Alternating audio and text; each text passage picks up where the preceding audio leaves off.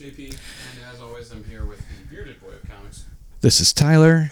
We are sitting here in John's apartment this evening. Day, John. Yeah, it's pretty sweet. You know, it's a nice setup we've got here. Yeah. We are in his man cave kind of deal. Yes, messy man cave. Yeah, on the TV screen right in front of us, we are watching Doom, where he's got it paused at the moment.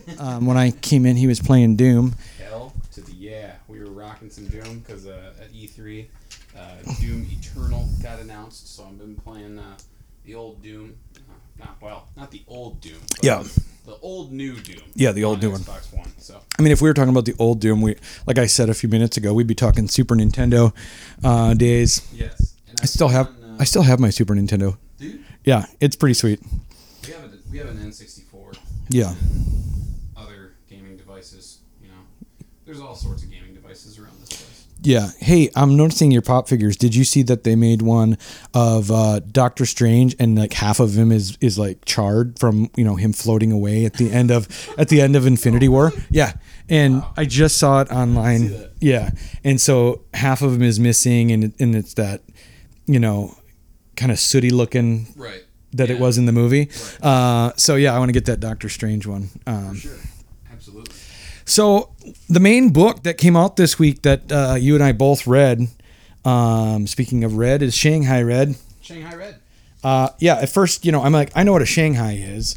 You know, for those out there that don't know, being Shanghaied means you're kidnapped and you're forced into labor, basically. Labor. Yeah, so these people were kidnapped and thrown on a pirate ship, basically. It's a good pirate story, is the basic way to put it, wouldn't you say? Yeah, it's like a seafaring revenge tale with a couple twists in it. Yeah. A thick book, a very wordy book.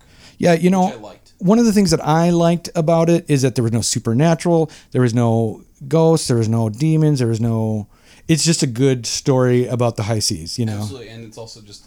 It deals with some psychological traumas of the act of revenge, and yes, it feels good to take revenge on the people who have wronged you, but then... Also, you have blood on your hands. Yeah. You know what I mean? And it's like, how do you get over killing someone? Yeah. Killing people. Yeah. It's like killing a ton of people. Well, I just don't understand how we can... Okay, let's go back here. All so right. this thing starts off when these people were given a contract that they basically are shanghaied for 2 years, and then after that they will be set free. Correct. And literally, as the 2 year ends, one of the captives murders the entire crew of captors, not the other prisoners, but not the workers. Not the workers. Yeah. What do you think about that? I thought that was like, what are you doing? You're finally free. I don't know. I definitely was like, whoa, but then I was also like, there has to be a reason why. There has to be a reason what's going on for this to be happening. Yeah. So yeah. I mean, it was definitely a shock, and it was definitely like, why don't you just take your freedom now? Yep. But then on the flip side, do you really think that these people would have given them their freedom? Like, because they gave them the option of like, all right, you're either free to go or you sign this paper and you start making wages. And it's like, I guarantee that if somebody didn't sign the pages, they were just going to throw them overboard. Yeah. You know? There's your freedom. Yeah. Well, makes me think that they were going to be letting them go, because literally the first word balloon is storm's coming. We make land in a few hours. Go tell them. So they're heading towards Asia, and they're just going to dump them off. And good luck. Find your own way home. You know, yeah, good luck. So after the killing of the whole crew, we find out that it's not a man, it's a woman, and she prefers to be known just as Red. Yep. And you know, talk about psychological drama or psychological trauma, I guess I should say. She does not care that their time was almost up. They did this to her, and she's going to get back. And jumping ahead to the end of the story real quick, that's what she's going to do going forward, get a hold of everyone that led her to being on this ship. Well, and also just led her to lead this double life, and like, because like later on they get into her psychology of like why she's this way and how she's had to kind of gallivant around as a man. Yeah. Because this is like, I would say what, 1800s? That's, I was thinking 1700s, like near the Revolutionary War. Sure, yeah. Around that time. But, yeah, I mean, she had to be, because she comes from a family where her father's gone, and she had her mother and her sister. They literally were on the Oregon Trail. Yeah. And they had to defend themselves, so she had to be the protector. Yeah, and so it shows that when she would go out to protect her mother and sister on the road while their little wagon was sitting at night, she would go out, but she would go out as a man. And also to get work. Yep. And also to get work. It's not that her as a woman couldn't do these things. It's just her as a woman back then would not have been able to do those things. And she wouldn't have been allowed to. Absolutely. She would not have been given those opportunities. Yeah. Yes. I really like the flashbacks, but I kind of wish that they were a little bit more obvious, because here just needed time on this double page, it looks like a similar thing, but you notice the left-hand page is her doing all these things, and on the right-hand page, it's all these things being done to her. Right. And then there's mutiny on the ship from the other prisoners. They didn't want this, because now they're in trouble, because as soon as they land this ship, they're going to be in trouble because the crew is murdered. Exactly. And so how do they explain this to the authorities, or how do they figure out a way to get out of this? Yeah, like anybody's going to believe that a woman single-handedly murdered the entire crew, Right, and let them free. Yeah. Yep. Not at this moment in time. No, and so, but they come around and they accept her, and they don't, throw her overboard. No. Which I think is good. And one of the guys ends up wanting to be her, I don't know. Kind of first mate. Yeah. Right hand man. Like, so he wants to team up with her. He knows that there's opportunities with her, and without her, he's just going to get dropped off on shore in Asia and just nowhere to go. Right. What other option does he have? They turn the ship around and head back towards the United States, and land in Portland, which she dumps off the majority of the crew. She was hoping to dump off all of them. So but she'd go off alone, yeah. Yeah, but one of the dudes stayed with and wants to be her, like you said, right-hand man. She does have some hallucinations while she's going through here. As she's going down into the quarters down below and to eat with these guys, she kind of imagines or sees dead people floating up in a sea of red, which, it's kind of weird because that's the floor of the cabin, instead. So I think that's the psychological trauma of murdering people. You know what I mean? You have this huge guilty conscience, and you have this, yes, you've murdered a lot of people before protecting your family, but now it is that was for protection and self-defense. This is strictly anger and vengeance, and that's a totally different thing. So yeah, and then this is where then there's these flashbacks to how her dad raised her, because her dad wanted boys and he ended up with 2 girls. So he raised them to do things that at that time mostly boys and men did. Work the yard, saw lumber. Yep. How to use a knife, how to throw a punch. Basically, how to punt and how to defend the homestead. Basically taught her that everything she will need, she can do herself right at home. Were you surprised at how lengthy this book was? Yeah, I was getting a little bored. I think it's a little wordy, but I don't think that was a disadvantage for this book. I think it's a strong advantage for this book. Do you? Because I thought it was a little bit too on the nose with the descriptions. There was a lot of... okay, so if she's the narrator, there's a lot of narration boxes. Oh, yeah. This book is exposition heavy. Yeah, and... It doesn't let the pictures tell the story. It tells the story. Yeah, that's just that's a little bit of my problem with it. Is it just, I guess we don't need to know every single detail in text, I hear you. I don't thought that was a big strength for this book. Well, obviously the writer knows how to let the art speak for itself, because if you look at literally the middle of the book on the staple page, no words. It's just got her taking off her bandages and her clothes, and she's covered in scars. You see her going into a secret hold on the cabin floor, and she takes up a treasure chest, which she shares with the other men on the ship. But there was no words in that whole thing, but yet we got it. She's been through some trauma. Somehow she's collected all this loot and she's hidden it on this ship, or she found one of the workers and knew where he hid it. We don't know where she got it yet. Right. But don't you think... all right, let's say hypothetically we take out the exposition from those flashbacks and the exposition from her past. Would the book be as strong as it was without that? I mean... not take it out completely. I just think, a couple other things. Yeah. Concise it up a little bit. Yeah, this frame of her and her dad punching, I don't think we needed any explanation. To me, that's pretty obvious. He's teaching her how to be, teaching her some self-defense. And even with the rifle, where he's showing her how to shoot. The picture is definitely self-explanatory, I guess. Yeah. I don't know. I like the exposition. I like the lengthiness. It does kind of harken back to like older storytelling. Yeah. And like it doesn't let this book just be a comic book. It does feel a little bit more like an adapted novelization. Yeah, this doesn't feel like a comic book at all. It feels like a novel or short story with lots of pictures. Yeah. And like this, when we talk about like graphic novel, this will be a spot on for graphic novel. Like when it comes out in trade paperback. Yeah. I'm on the fence whether I will continue reading it or not.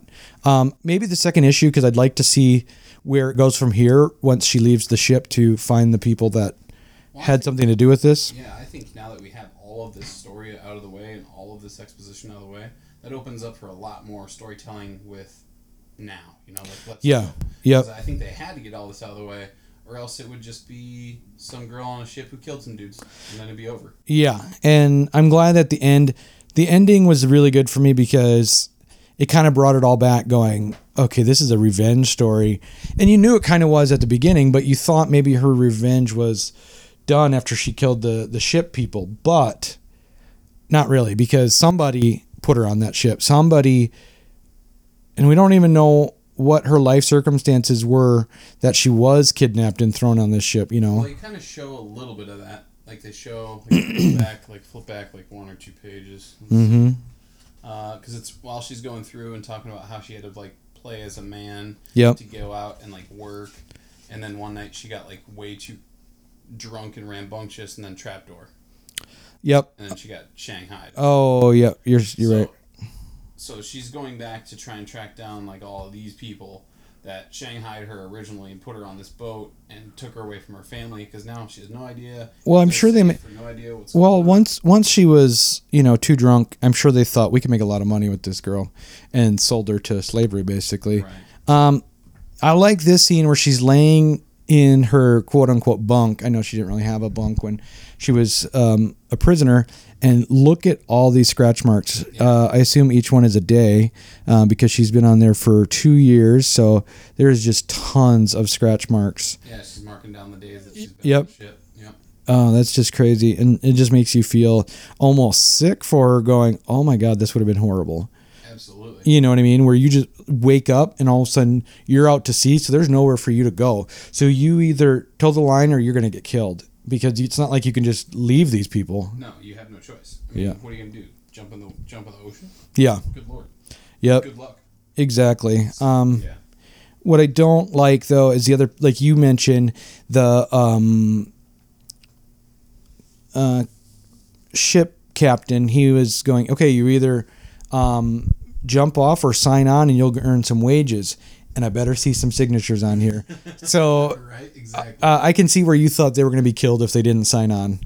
Absolutely. What do they got to lose? These guys, these are low down people who nobody cares about in terms of like where they are and missing. And even if they do, who the hell knows where they're at? Yeah. No one. They're out in the middle of nowhere. One of the guys is convinced it was his girlfriend or wife that turned him in, that had something to do with it. That was kind of funny. Like, what's the recourse? There is no recourse if you kill anybody out here, in No. the middle of nowhere. No. Nothing.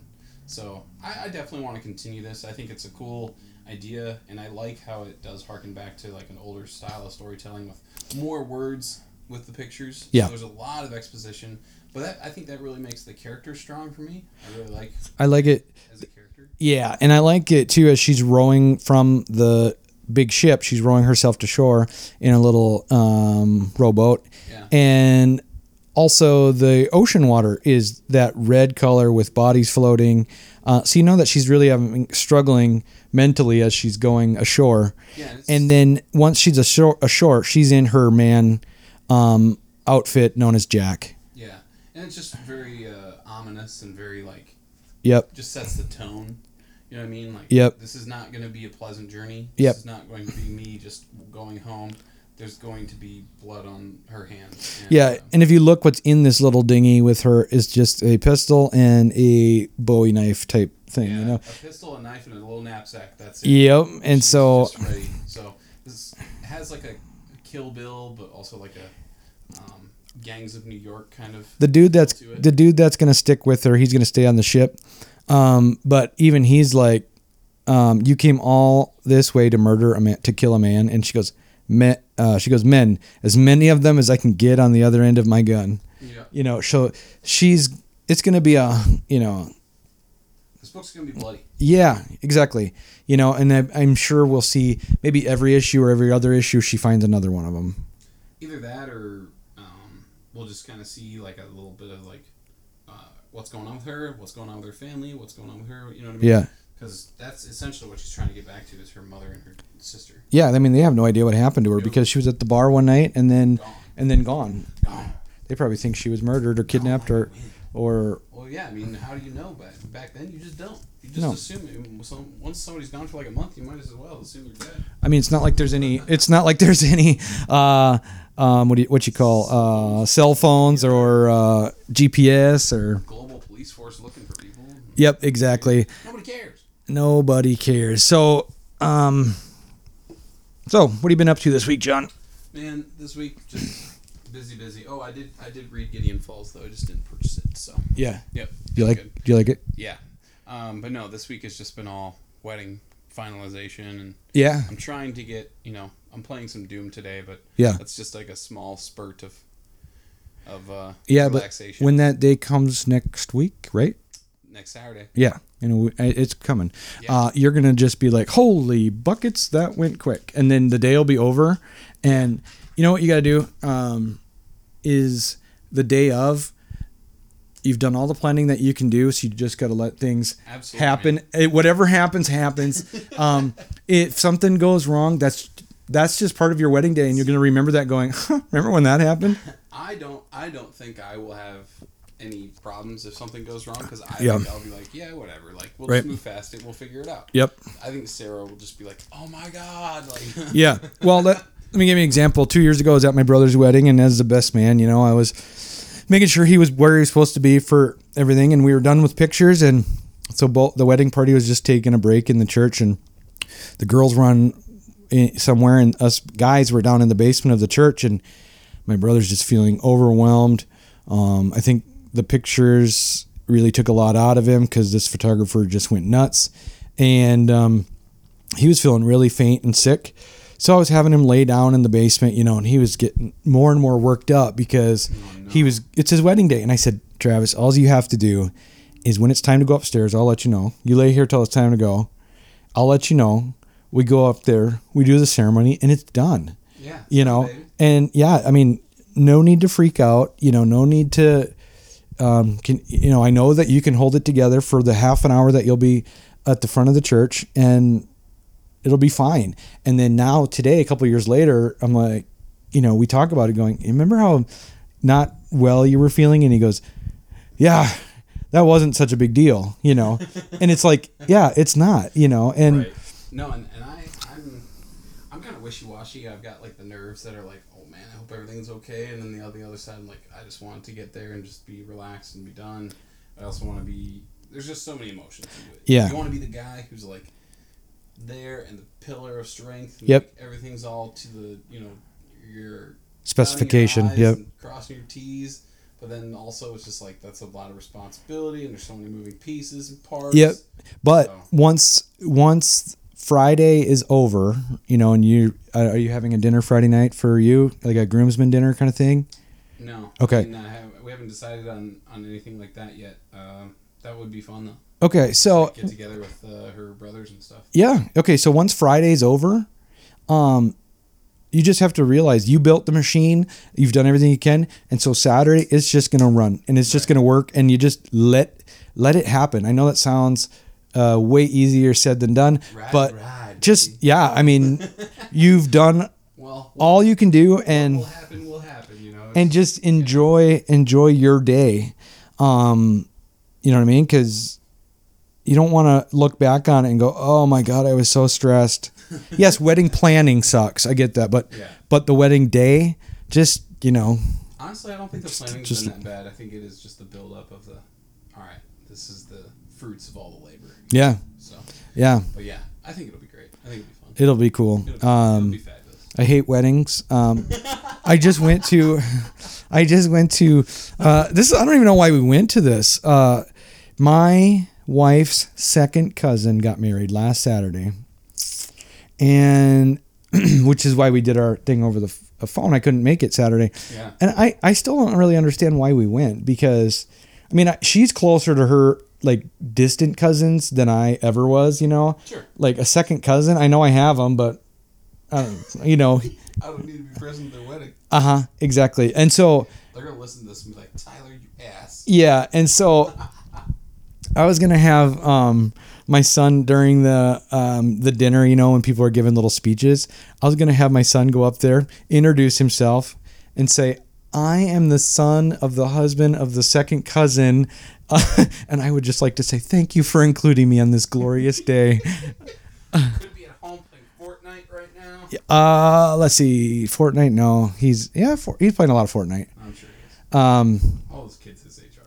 God, they all weekend long. We were up at my dad's this weekend on the lake, and they're just doing these stupid dance moves, and I'm like, you know how sad it is the floss. that you get the floss. That you know how stupid it is that you get your dance moves from a video game. You know what I mean? It's in, man. It's the hot thing right now. I know. They're gonna look back on it and go, "Oh my God." It's so stupid. You're gonna be like those people who were into disco, and 10 years later they're like, "What were we thinking?" Disco's dead, baby. What do you do? I don't know. So you said you read Gideon Falls. So I've got the cover. I did read Gideon Falls. I've got the cover where the map on the cover looks like Doc Sutton, and I'm glad that you finally figured that out. no, I didn't figure it out. You told me. I'm trying to make you look smart. I didn't figure anything out. I'm just saying, I'm glad that we've come to that, like, oh my God. Yes, it does. Yeah. You just kept like, oh, it's just a landscape. Yeah. Well, that was the first issue. And then the because I didn't buy the map one. And then, so I got to go back and find that one because I think it's sold out most places. But, sure. But for 2, 3, 4, I have got the map ones because they're characters kind of, if you haven't seen the covers, they're basically maps from like bird's eye view, and all of the landmarks and roads and rivers on it form a face. Yes. And this particular one forms the face of Doc Sutton, who we just met for like a split second in issue 3. Yeah, right at the end. Yeah. And in this one, I really love this issue because it shows that there's been kind of a ongoing group of people that believe in the Black Barn, and they know it's tied to I was gonna say Granite Falls, Gideon Falls. I went through Granite Falls, Minnesota today, so that's in my mind. Yeah, and then so this doctor, I mean, he comes off as pretty insane to the new preacher in town. Oh yeah, he's very insane. I mean, the dude has conspiracy theory, X-Files, unsolved mysteries wall with like the the huge pegboard. I need to give all the wires. I have a friend. I have a friend here in town. He's a potter. He's a high school teacher, also. But Doc Sutton and him could be twins. Oh really? I'm not kidding. Wow. I don't want to say his name on here. He might not want to be affiliated with this since he's a high school teacher. But probably But hey, Yep. I know what you're talking about. Anyway, so the father, God, what's his name? Well, anyway, the father is in Doc Sutton's house, and there's just this crazy conspiracy board, newspaper clippings all over the place, crayon drawings of the black barn, and basically the doc thought that the father would want to be part of this organization, finding out the plowman. Yep, yeah. Of finding out the truth of the black barn, and the father does not. He's like, "You guys are nuts. I am leaving," and so he leaves. Well, he also kind of expected him to be a part of it because he feels like he was sent. Yeah. Like, to deal with it. The other priest died, and here's the new one. Yeah, you're the warrior that God sent us, kind of thing. Yeah. I mean? To deal with this evil. Exactly, and then it jumps. He didn't want no part of it.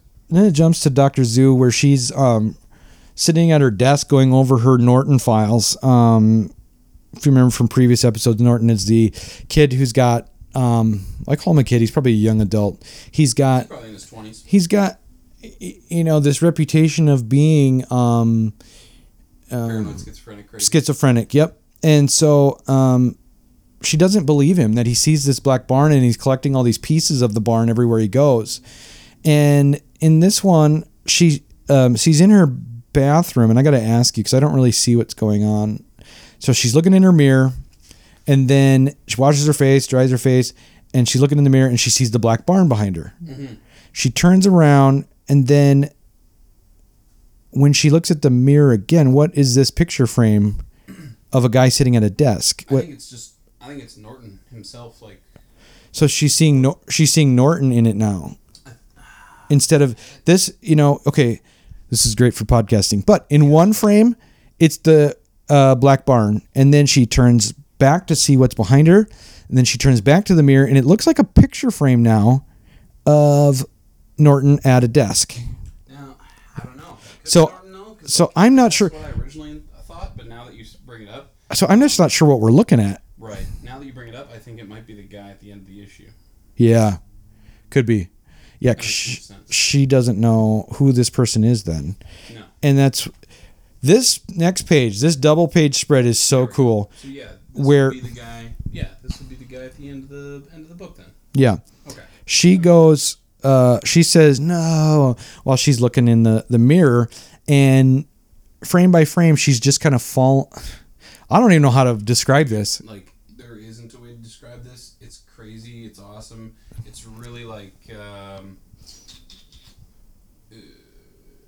don't know, man. It's like out of the box and crazy, almost Salvador Dali-ish. It's like, it's all these little like frames of the story happening all at once, but all like in sequence. But in this, it's cool. It's a really cool double spread. Yep. And I wish that we could describe it better, but there really isn't a way. Pick up Gideon Falls, and you'll find it. It's the double page spread, red background with all these cubes showing different scenes of events. Crazy, it tells the story and also makes it like really just kind of make you lose your mind with it, kind of thing. Like, because you're like, what the hell is going on? So, yeah, I wasn't sure how to take this, thing, and then. It jumps now to the farm where the sheriff lives. She's off duty, and the father pulls up to chat with her and ask her questions about the plowman. Yes. She says it's just a group of farmers. He says no. Theorists. Yeah, she's like, don't pay attention to them. And he says, do you know that one of your deputies is a plowman? And she looks totally taken aback, and she's like, I will have to look into this. I'll have to talk to him about that. Yeah. Because I get the feeling that she wasn't happy about that. No, why would she be? I mean, she's trying to distance herself from all this crazy bullshit that's happening in the small town. She just wants to be your small town sheriff and live her life, and all this stuff keeps happening. For sure. So, yeah. But they are having a chat about all this, and then a call comes through. Yeah. That she needs to get out to this guy's place. Like, yep. There's a domestic disturbance out there, and she needs to get out there now. Yeah. And then she picks up her keys and says, like, why don't you drive me? Well, at first she was like, I'll see you later. I got to get out there. And he goes, can I help? And she's like, no, I need to take care of it. Well, actually, I'm going to need you to drive. I mean, because, she's been on her porch drinking. I mean, it's her day off, you know. And so, anyway, I thought that was really responsible of her where, sheriff or not, she was like, I can't drive. Responsible in a very small town, you need to take me. Small town, though, I've grown up in small town. 300 people is where my first town I've lived in. And that would not be the first thought of most people there. Most people there would be like, no one's looking. Nobody's looking. Nobody knows. Okay, so they take off, and it turns out it's the home of that bus driver that waved at the father on his way in. Also the guy that cornered him after church one day, who there was something weird going on with his wife. Yeah. You remember that? He was asking him over for dinner and stuff. Yeah. So it turns out it's their place. But before we actually get to that scene, it cuts to Norton, and he is digging through trash, doing his thing. The doctor has basically cut him off because she didn't want to have anything to do with him because she went over to his apartment in the last issue, and it was completely booby-trapped. Yeah. And she was really disappointed in what she thought was kind of a relapse in his recovery. But, she let him go. She wanted to put him back in treatment. Also, I think she was just trying to be like, no, this isn't me. It's you, and this is the shared psychosis phenomenon. She felt that because he talked about and shared with her so much information about what she considered his delusions that she was living it too. That she was having some kind of shared psychosis. Yeah, she was living it too. Now, though, after the events that we just talked about with her in her bathroom mirror, she believes it, and so she tracks down Norton and she finds him in an alley. But he gets the drop on her and gets her in a headlock, not knowing it's her. Yeah. As soon as he realizes it's her, he lets her go. And this scene, I think, is really poignant, where they hold hands and they're like, he goes, "You believe me?" And she goes, "Yes, but what do we do?" And they share a hug, which is kind of cool because the whole time I felt like Norton's had this big crush on her. Yeah. And he's always just wanted her to be on the same page with him. Why wouldn't he? I mean, she's been his confidant. She's been the person that's he's run to when he needs help. And then all of a sudden, when she needed help, she just pushed him away, so he felt really violated in terms of that trust level. And now they're on the same page. Yeah, he didn't really recognize that him sharing, though, that's her job. Right. They weren't friends, and he just took that kind of. I think he forgot that he was there as a patient. He wasn't there as a let's be buddies kind of thing. Yeah. But now they seem to have crossed that border, and they're not. Well, I like this scene where they did touch hands too, because if you look at it, it makes a skull. Mm-hmm. The background. The background behind Norton and Dr. Zhu is a red skull. It looks really cool. Yeah, that's one thing I've always been consistently wowed with this book is just the way that it's presented and the way that they cut things and the way that the composition of either, it doesn't matter whether it's like Norton's apartment or this very next page where we jump back to the sheriff and the priest, and they get out to the domestic call, and as the car's driving, it's a forest scene and the car's going down this lonely road, but then there's this red rectangle around, like kind of creating a frame within a frame. It's a focal point. Yeah, and it's totally unnecessary, but yet it adds this artistic flair to it that makes it interesting. Without it, that scene is boring. But with it, it draws your eye to something that is important, and just I don't know, it makes that scene pop a little bit more. Just gives a little snap. Yeah. Without it, it's like somebody with no photography experience took a photo of a car. Yeah.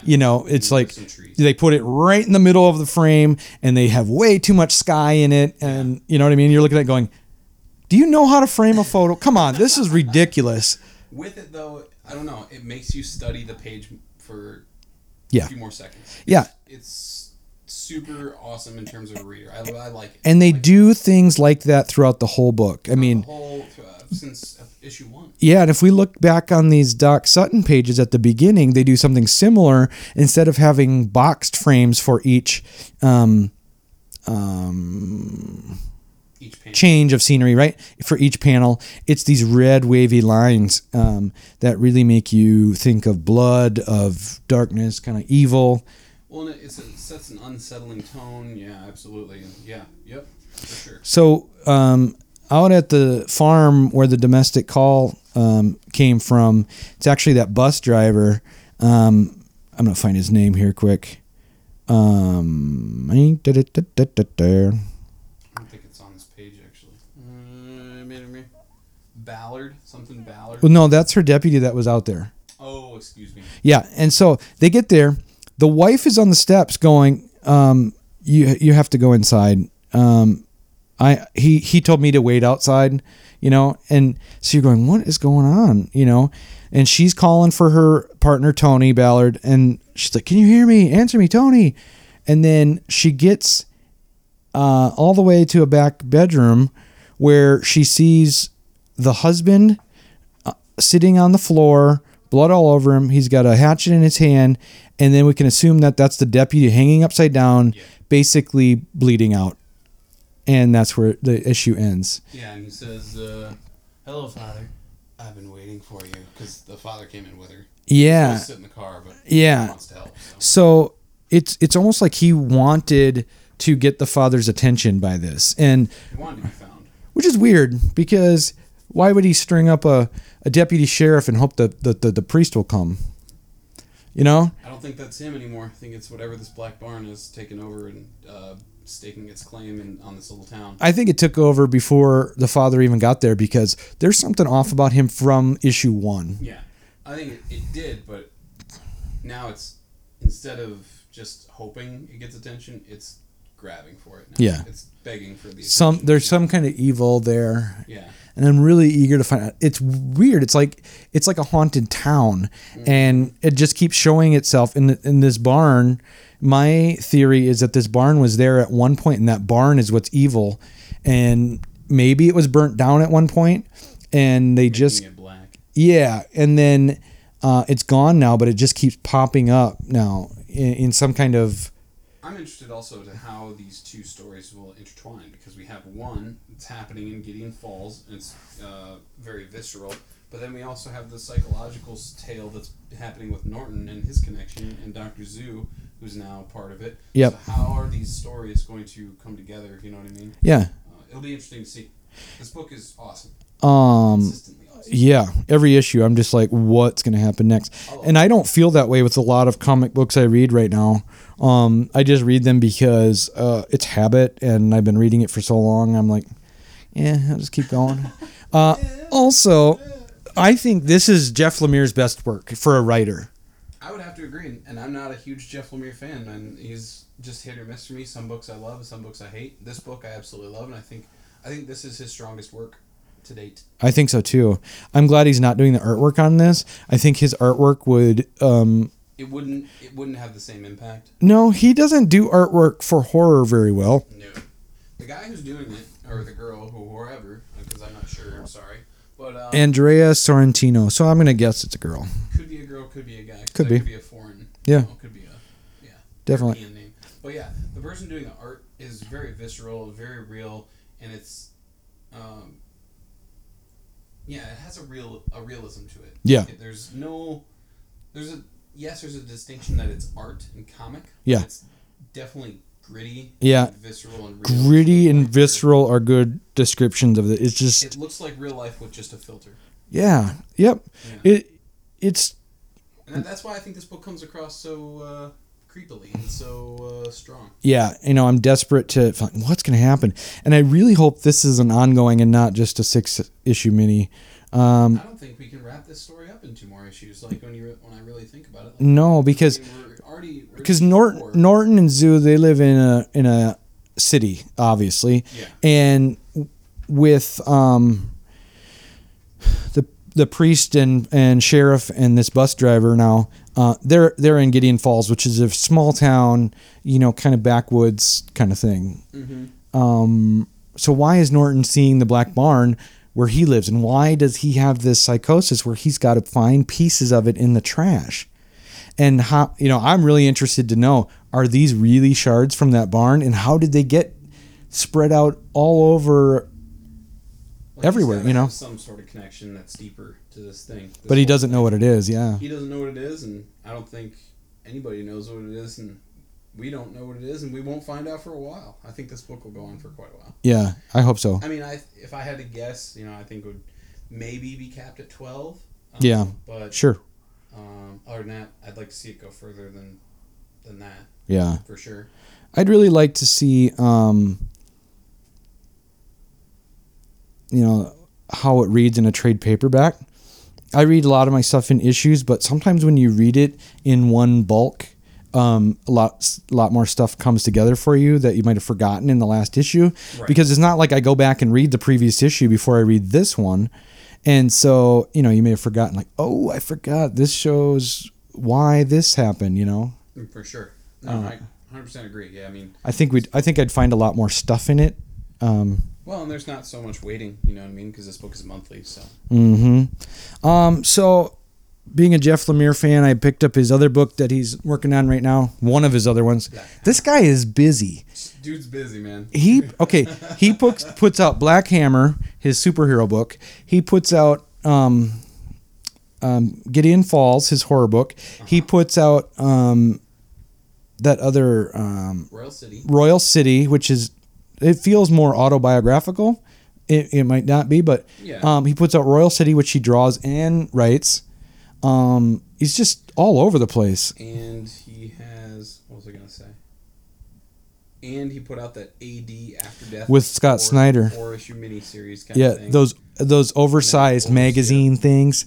So yeah, the dude is a constant workhorse. Yeah, in that one though, I think Scott Snyder wrote it and he drew it. So I don't know which one takes him longer to write or draw, because his drawing style is kind of a scratchy, messy doodle kind of art, Can definitely turn people off, but it depends on the story it's telling. Yeah, I think it works for Royal City. I think it worked for Sweet Tooth as well. Yeah, agreed. Yeah, I think it because it is a little bit more goofy, but Royal City, I think it works because it's a little bit more like kind of in your dreamscapey, ethereal kind of thing. It's kind of that kind of story. Yeah, they got there's a dead brother that's haunting everybody. Yeah. So anyway, so Jeff Lemire's attempt at a superhero comic. Now this is pretty cool because this to me reminds me of Watchmen, like we said about that book last week. What book was it? Where we said it was Magic Order. Yeah, the Magic. Yeah, Magic Order.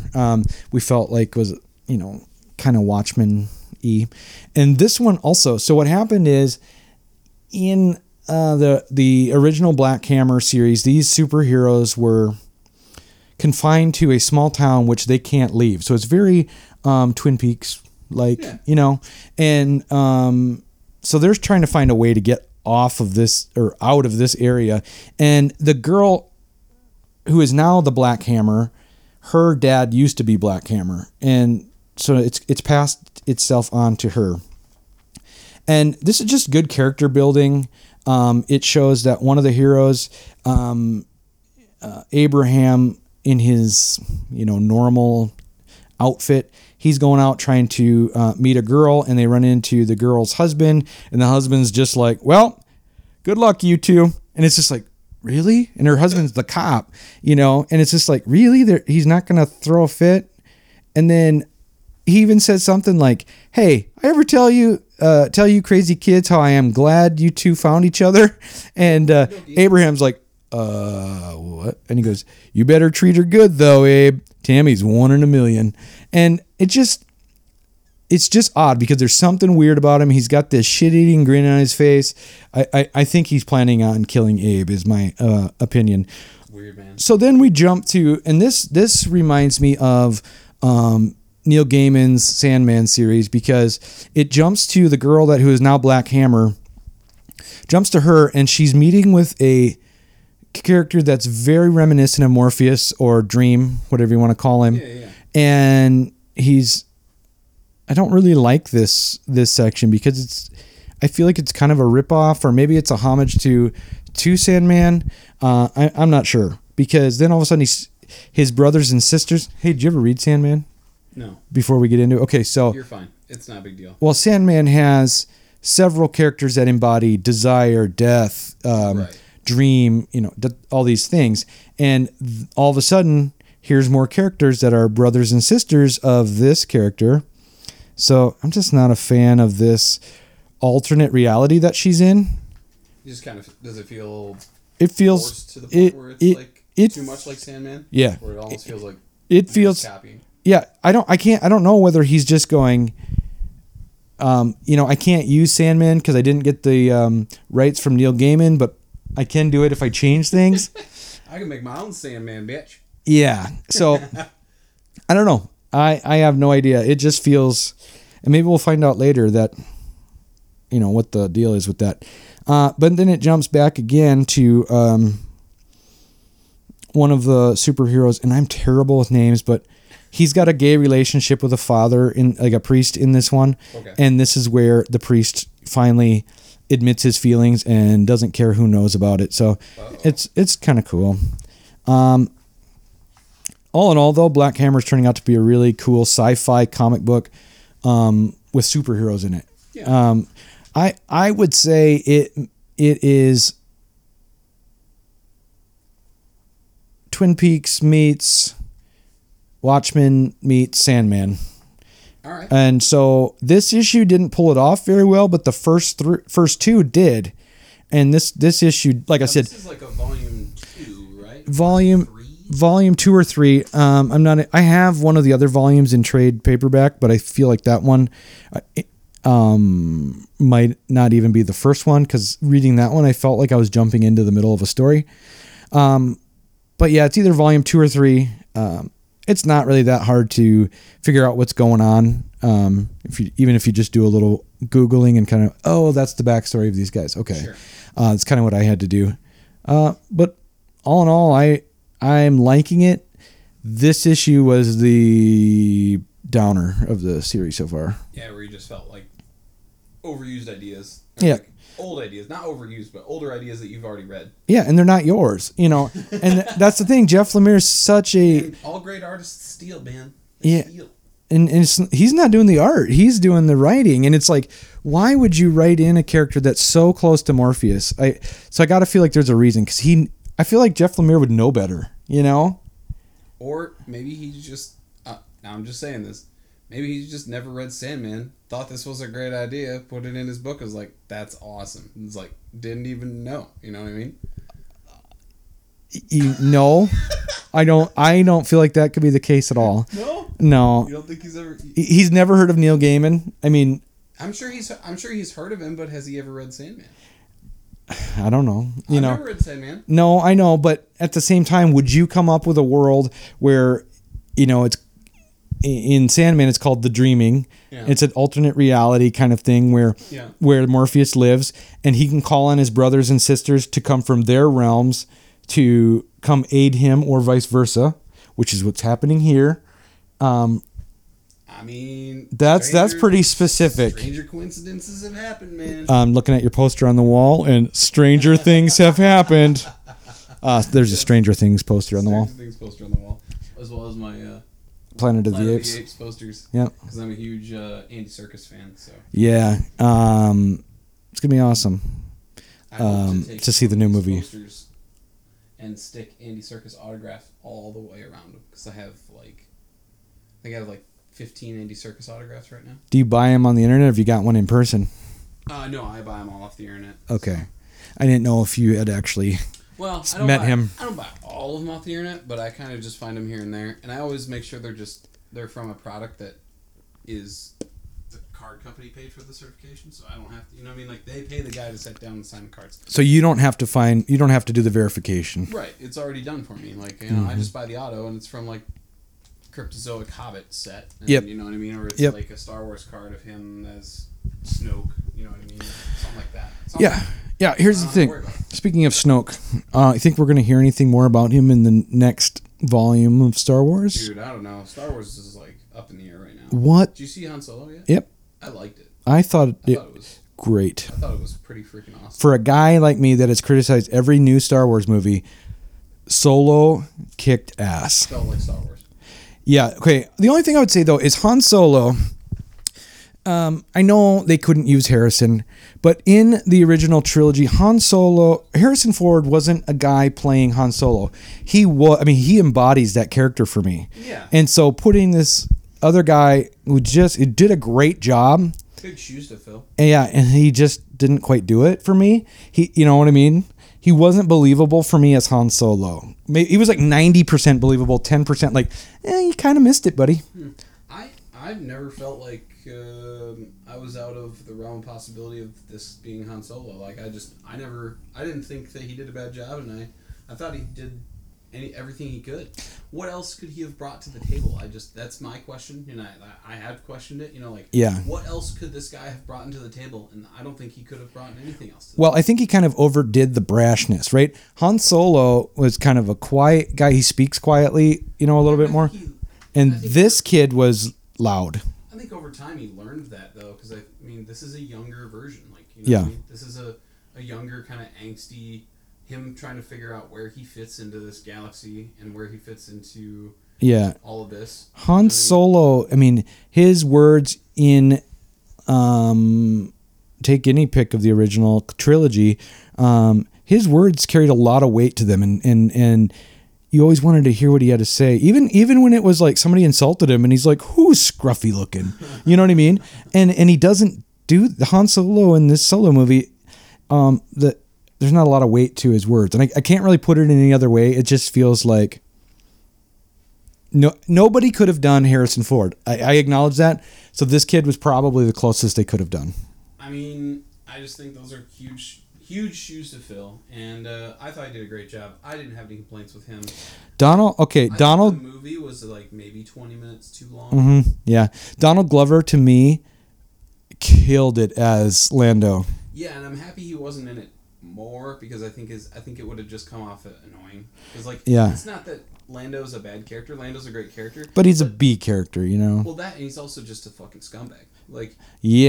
Everything he says is almost half truth and whole lie. He's in it for himself. He will throw anybody under the bus, and he did it to Han in The Empire Strikes Back. Sold him out to Vader, and I don't know. You can't trust him. He did a great job, though, bringing something new to the role, but also having the inflection of the original Lando, because you could hear it in his voice. It sounded like the original Lando. Yep. And I don't know, everything about him. Have you seen Donald Glover's stand-up, though? For those that don't know, Donald Glover is a stand-up comedian. Also a rapper. And I didn't know that. Childish Gambino. That's him? I didn't know that. That's him. Okay. Well, his stand-up, his voice is really high. He's always yelling, and so for him to sit down and be suave, literally get this Lando suave voice. Hey, ladies. Yep. It was awesome. Yep. And I love the little nods to his dress, where the Han's girlfriend goes, how many capes do you think this guy has? Yeah, exactly. Too many. I thought that was great. I really liked it that he did have a romantic feeling towards his droid. Yeah. I read a lot of articles that didn't like that he was, pansexual. So and I got to feeling, who the hell cares? This is Star Wars. Well, that and it's Lando Calrissian. He's goddamn pimp of the galaxy. He just, you know what I mean? He's so suave and smooth, he could talk anybody into bed. You know what I mean? Yeah. I loved it. Allure of the character. I loved his bot when she's telling I know how you feel, because Lando loves me, and it just can't happen. Yeah, and it was so funny. I'm just looking and go, what? Well, and she's like, how does that work? It works. Oh yeah, it works. And then when she was destroyed, man, you really felt for him. He you felt like he lost his wife or something, even though she was just a droid to him. To us. Yeah, I think the whole pansexuality thing is totally fine. He's the Casanova of the galaxy kind of thing. He's this fabled love man. You know what I mean? Just, whatever. So I think it was funny because Han has always been bragging about the Kessel Run, and when you get to finally see it, he didn't do it in 12 parsecs by his flying. He took a shortcut. Right, exactly. And so then you're like, it just leads you to go, oh, Han is a braggart and he exaggerates and he, always makes the story sound better than it is. He goes, in A New Hope, he's like, never heard of the Millennium Falcon? Did the Kessel Run in 12 parsecs? And then when you actually see him do that run, you're like, oh, well, it's not the ship's speed that's the issue. It's he took a shortcut, Yeah. I thought that was great. Yeah, and I think that he gets that character flaw from Lando because they're always tit for tat. They're always trying to one up each other. Yeah. So yeah, I liked it a lot though. I thought it was great. Chewbacca was great because he's a new guy. I mean, there's not really much. I didn't. Okay, Chewbacca bothered me because this new guy has a different walk, right? So he seemed way more spry and springy than. Oh God, I just left Peter Mayhew. Yeah, he can't do it anymore because he's like 70. I understand, and he's also like having the effects of gigantism. yeah, her bones are falling apart. He's literally like leaning over now. He can't do anything. I totally understand that, but I still didn't like the new guy's walk. It just That's a weird thing to say. It just was like, that's not how Chewbacca moves. Watch the fucking movies, boy, and learn how to do it, Oh man, I thought he was great. I thought how they met was great. I loved the film. I thought it was fabulous. So. Okay, so when did they get kidnapped? I mean, that the Wookiees, because in episode 2, Attack of the Clones, they are helping Yoda on their planet of Kashyyyk, and now in this movie, they're all in captivity. I think as the Empire came to rise, yeah, that's kind of. And that's the thing, like, the Empire wasn't a huge part of this movie. They were present, but it wasn't the omnipresence that they have in New Hope. No. Because this movie is, they're slowly taking it. They're policing the galaxy. They are the overseers. This is the early Empire. Yeah, they're overseers, but not overlords. You know what I mean? Yep. They're getting there, but they're not. Yeah, they're not all powerful yet. That they have. Yeah. And I like that they were present, but it was mostly just in a enforcement kind of standpoint. They were just kind of policing the galaxy. So the one big star in the movie, Woody Harrelson, what'd you think? I thought he was good. I thought, I mean, I don't know. I mean, insert any other actor in there, I think they would have done just as good. Yeah. But I think Woody, you didn't look at him going, oh, that's the guy from Cheers. You looked at it going, yeah, he's doing a good job. I thought he did a great job. I mean, I've never thought of him as the dude from Cheers either, though. Like, I grew up watching Cheers, when it was new. Yeah. I've never thought of him that way. He's always a chameleon. I think he can do whatever he wants and still be great at it. He was in Planet of the Apes and he did awesome. Did he? Yeah, I mean, the last Planet of the Apes, he's a very Colonel Kurtz type Heart of Darkness, Apocalypse Now character. Yep. And he can do whatever he needs to do. He can adapt, and he can play the hero. He can play the bad guy. He can play anything he wants. So, well, in this one, he plays basically another version of Lando, where you don't know if you can trust him, and he will take the best deal. But this one, he's not just Lando. This guy plays everything like to the max. Like, he bets it all on the line every time. Yeah. Lando swindles people to make sure that he has the upper hand. Yep. This guy just puts all his chips all in and puts his neck on the line and everybody else's neck on the line to gain. Yeah. But then when it comes time, he doesn't stand behind. No. Like, he liked Han throughout most of the episode, but then when it came time to what's the guy's name that he was working for him? The guy with all the scars on his face. I don't know, Paul Bettany's character. Yeah. Okay. So, but when it came down to it, he threw Han under the bus. Yeah. You know what I mean? He wasn't plotting against Han for the whole time. It's just when that opportunity came up, he's going to save his own butt first. Absolutely. He has his best interests in mind. His own best interest. I mean, even when, like, a mild spoiler alert, this is the first 20 minutes of the movie, but even when his whole crew gets just taken out, he's, like, even lost that lady that he was, like... That was his lady. Right. But even after she dies, it's, like, immediately just... What can I do to save my own ass? He doesn't care about her anymore. Yeah. And, like, for a second in the theater, I was like, wouldn't he care more? And I'm like, no. He wouldn't. He's Yeah. a scumbag. He's a villain. Like, he doesn't give a fuck. He just, oh well, I lost a chick. I can go find another one. I thought that too. I'm like, why doesn't he care more? There was very little emotion. Because it doesn't matter to him at the end of the day. Yeah. As long as he's alive. Yeah. He'll find another lady. He don't care. Yeah, he God, I just lost what I was gonna say. Sorry. But the big thing that I didn't like about the movie, God, whoa, good Lord. Here, talk about something about the movie for a minute till it comes back to me. Tyler's lost it. No, one thing that I thought was kind of poignant in the film, and maybe this is me looking way too deep into it, but I think the first 15-20 minutes are the first movie that they started doing with that first director, those first group of directors. Yeah. And then right after that, right after they leave that mud planet, and the shower scene happens and Chewie comes in, he's like, can't we do this separately? Yeah.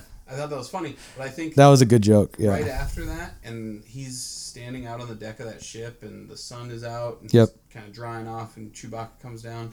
I think that's the beginning of Ron Howard's film, because Ron Howard stepped in to do this and did reshoots, and they reshot 85% of this movie. Yeah. And I think the first 20 minutes are the original. They left some, yeah. And then it felt that way. That shower is symbolic of we're washing away everything that happened prior. Yeah.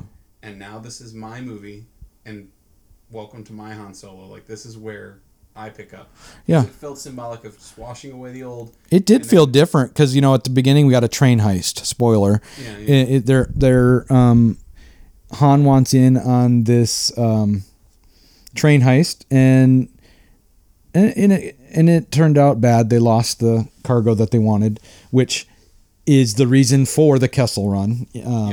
But now I remembered what I didn't like the most with his girlfriend, Han's girlfriend. Yeah, Kira or whatever. How often she flip-flopped for us as the viewer from going, can we trust her? Nope. Can we trust her? Nope. Oh, we could trust her. Nope. No. I thought they went back and forth too many times. Yeah, a little bit. It's a little bit too much of just wishy-washy.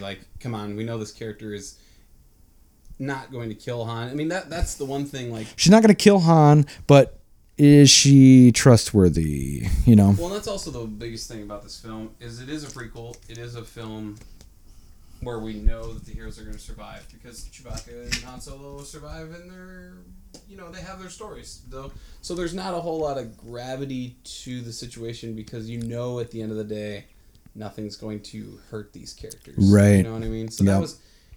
I really liked the film, but at the end of the day, was it, super interesting to watch? No. Not really. It was fun, but it wasn't, It definitely wasn't advance their stories. It didn't... Well, it was just an entertaining summer flick, That's what I liked in the Star Wars universe. And it felt like a Star Wars movie, and that's what I was happy with. And I left the theater going, that was so much fun. Me too. I was so happy I saw it. I took my son to it, and we both left going, out of all of the quote-unquote Disney Star Wars movies, that was the best, I thought. I liked it a lot. I liked it a lot, and I was ranking the movies, and I would rank Solo, Force Awakens, Rogue One, and then Last Jedi. I agree with that. Yeah. I think I'd put Rogue One in my second spot. I think I like that one too. That was good.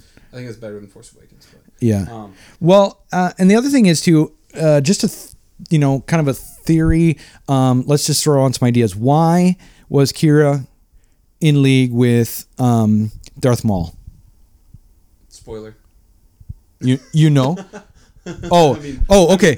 Oh, spoiler! If you haven't seen the end of the movie, That's a huge spoiler. Actually, that got wrecked for me prior to. Honestly, I don't think it's a spoiler at this point because it's been almost a month. If you haven't seen it, then you're not gonna, and you're gonna get spoiled anyway. Don't care. But I don't know, but I that got wrecked for me before I went to the theater, so it kind of sucked. Yeah. But I did see it with Sarah, so her reaction was cool. That's kind of what made it cool for me, because it happened, and she was like, "What?" So you know what? Yeah. I was with my son, and he didn't recall Darth Maul, and so then I was like, damn. I'm like, Sean, it was the guy from the episode 1, the Sith guy with the horns, and he's like, oh, I thought he died. And robot legs, come on. Yeah. Well, Was it you that told me that it's from the animated? Not the Clone Wars, Rebels. Yeah. Rebels. So I have to go back and watch that because now I want to fill in the gaps of Darth Maul. A huge storyline in Rebels, like the cartoon show. So I did like that. My big question about it, and maybe I asked you this last time we talked about this movie, do you think he's operating behind Vader and the Emperor's back? No. Yes, he is. Sorry. Before you finish your question, he's operating solely by himself because the Sith betrayed him because they just use him as a weapon. Just point and go. Like, go kill that for me, please. Like, I don't want to deal with it. And the Jedi have no place for him because he was part of the Sith and killed Qui-Gon Jinn. So he's in this point where he's this very strong Force user, but no side wants him. You know what I mean? So right. Well, and you know, with the Sith, it's always a master and apprentice, and his old master has a new apprentice. You know, no use for him anymore. Yeah. And if he went back, he'd just be killed. Yeah, Vader wouldn't put up with having a rival sidekick or anything. No. He'd be like, "No, you're gone." Yeah. I mean, especially when you think of Anakin Skywalker in Episode 3, he wanted nobody on his side. He was in charge. Well, he always played second fiddle and didn't realize he was getting played at the end. But well, that's the way Palpatine's always been, and he's used every Sith that he's had, from Darth Maul to Count Dooku to Darth Vader to. It's always to gain. It's always to for personal gain. Yeah, absolutely. Yeah. But he spins it in a way that's more romantic and like you're part of this bigger picture. Yep. Like, no. You're part of this lineage. You're a pawn. This lineage. Yeah. You're a pawn. Yeah. So, and he realizes that, and he's not going to take it anymore. So now he's struck out on his own, and he's carving his own path in this galaxy. And, well, I'm glad they got him back because I love Ray Parks as an actor. His martial arts is awesome.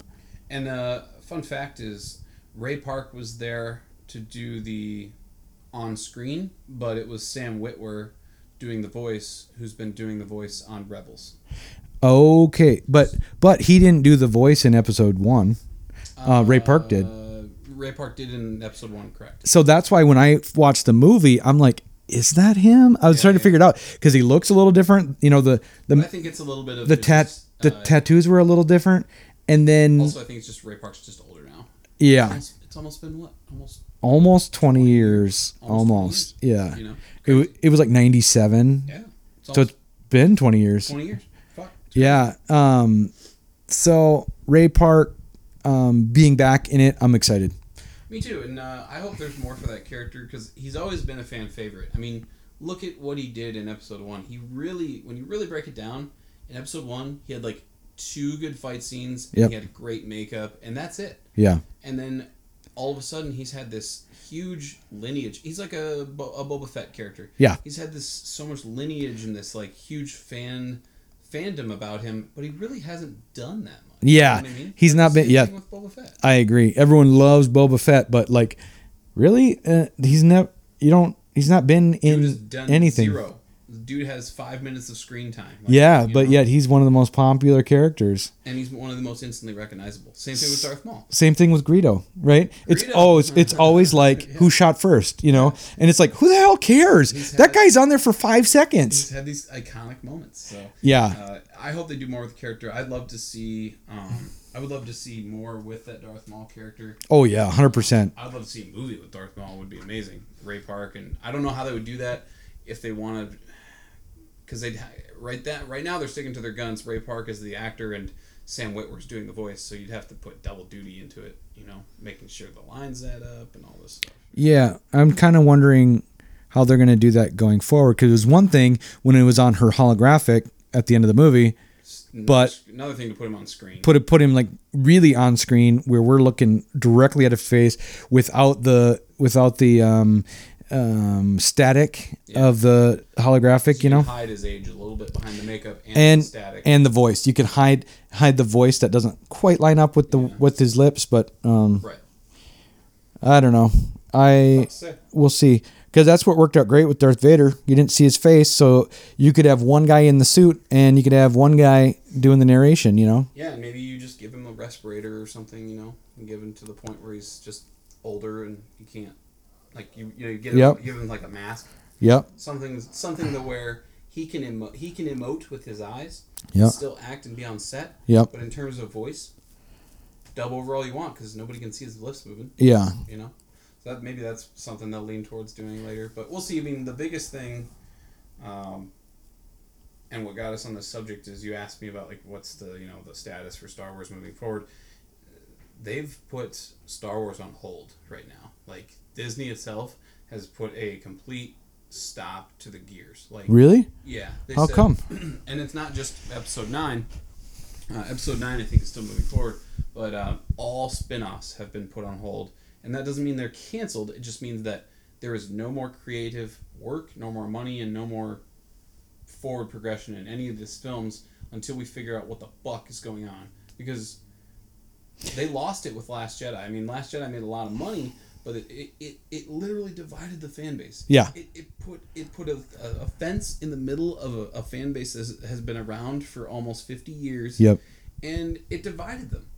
It made them point at each other and go, "You're wrong and we're right. No, you're wrong and we're right. No, this is bullshit." What part specifically? The whole film, the whole Last Jedi film. The only part I had with it was just kind of campy, and it wasn't very. I didn't feel like it was serious enough. It was too many jokes in it, but as far as like what happened to Luke and how all of that in the storyline and the plot, I could, obviously I didn't make any predictions of it, so whatever they did, I'm like cool with it, Yeah, I mean, and I'm not here because we could talk for hours about how that movie is divisive, but I mean, just go on the internet and look at it. You know what I mean? Just look at the fan base. It is divided now. There are people who love that movie and people who absolutely hate that movie, and to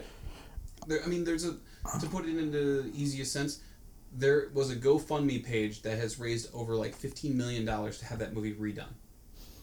I think you don't get that type of animosity from a film that's good. You know what I mean? I think they should do that with the episodes 1, 2, 3. Right. That would be cool. I think eventually it'll all get redone. So episode 9 is still on the radar? I think so, but everything else is being put on hold, and I think it's just because Kathleen Kennedy, the kind of like the head creative person, I think they're going to fire her. Oh. Because the movie wasn't great. I mean, they split the fan base with Last Jedi. Yep. Even though Han Solo was a great movie, it made $0. People didn't. Yeah.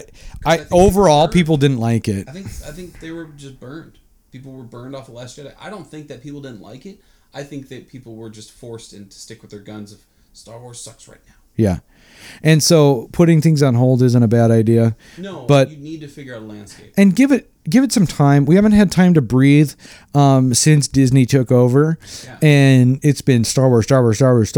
Whereas it used to be an event that a Star Wars movie was coming out. And now it's special. And now and now it just feels like, well, it's Christmas, or well, it's June. We better go see Star Wars. So I think they could have done, if it were me, if I was running that, I would say absolutely every Christmas there's a Star Wars movie. Yeah. Let's just do it that way. Yeah. Let's not shove it down people's throats in May. Yeah. Who cares? And also, what are you doing? You're putting your movie out in May, dude. The two biggest movies like of all time in the past 5 years have come out. Avengers: Infinity War made billions of dollars. Yeah. And Deadpool 2 made tons and tons of fucking money. I haven't seen that yet. It's really, really I gotta see that. But you put Solo like right next to those. Yeah. Like there's only so much money to go around. And so many people did not really want to see Han's background because they liked the mysticism of it where he bragged about the Kessel Run. And, I kind of liked it that I didn't know how him and Chewie got together. Mm-hmm.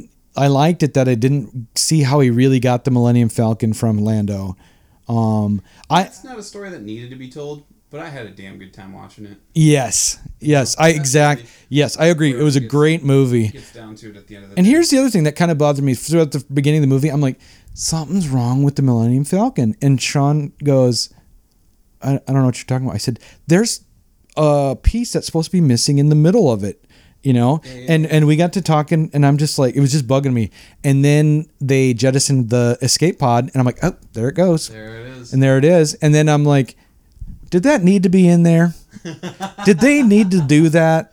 I don't know. I think it's a fun detail for fans to pick out. You know what I mean? Like yourself. That they lost the escape pod, and they never got another one. Right. They never put another escape. Put another one on. Yep. So I think that's a fun detail to look at and fun for fans like yourself to be like, that looks no, and then all of a sudden like now it's right. Yep. Now Yep. When all of a sudden they drop that escape pod, I'm like, yep. Yeah. And Sean goes, "We shut up now?" Because I was talking to him through the whole movie. You know. This doesn't look right, man. Yep. I was doing stuff like that. I'm like, that's not accurate. Yep. I'm like, dude, that's not how the Millennium Falcon's supposed to look. And then he's like, "What are you saying? I can't understand you." And then it went back and forth like that. And he's like, "Dad, stop it." Be quiet. Yeah. I'm trying to watch the movie. Yes, exactly. And so, if you can imagine a 13-year-old kid getting mad at his dad because I'm ruining the movie for him. In the long run, I guess, at the end of the day, I hope they figure out an end game for Star Wars. Yeah. You can't treat it like Marvel and put out 3 or 4 films a year. Yep. You have to figure out a way to space it out, make it feel special, and not shit on the fan base anymore. Yeah. Hey, I am looking at our recording device, which is running on batteries right now, and we have 0 battery. Oh. I did bring more batteries with me, but you know what? We're at 1:15. I think it's a good time to call it. We could call it. So anyway, hey, I hope you guys had a good time. John and I always have a great time doing this show. Yes. Find us on Facebook, Smash and Grab Comics. Find us on Instagram, even Twitter now. Yep. And the Twitter handle is Grab Comics.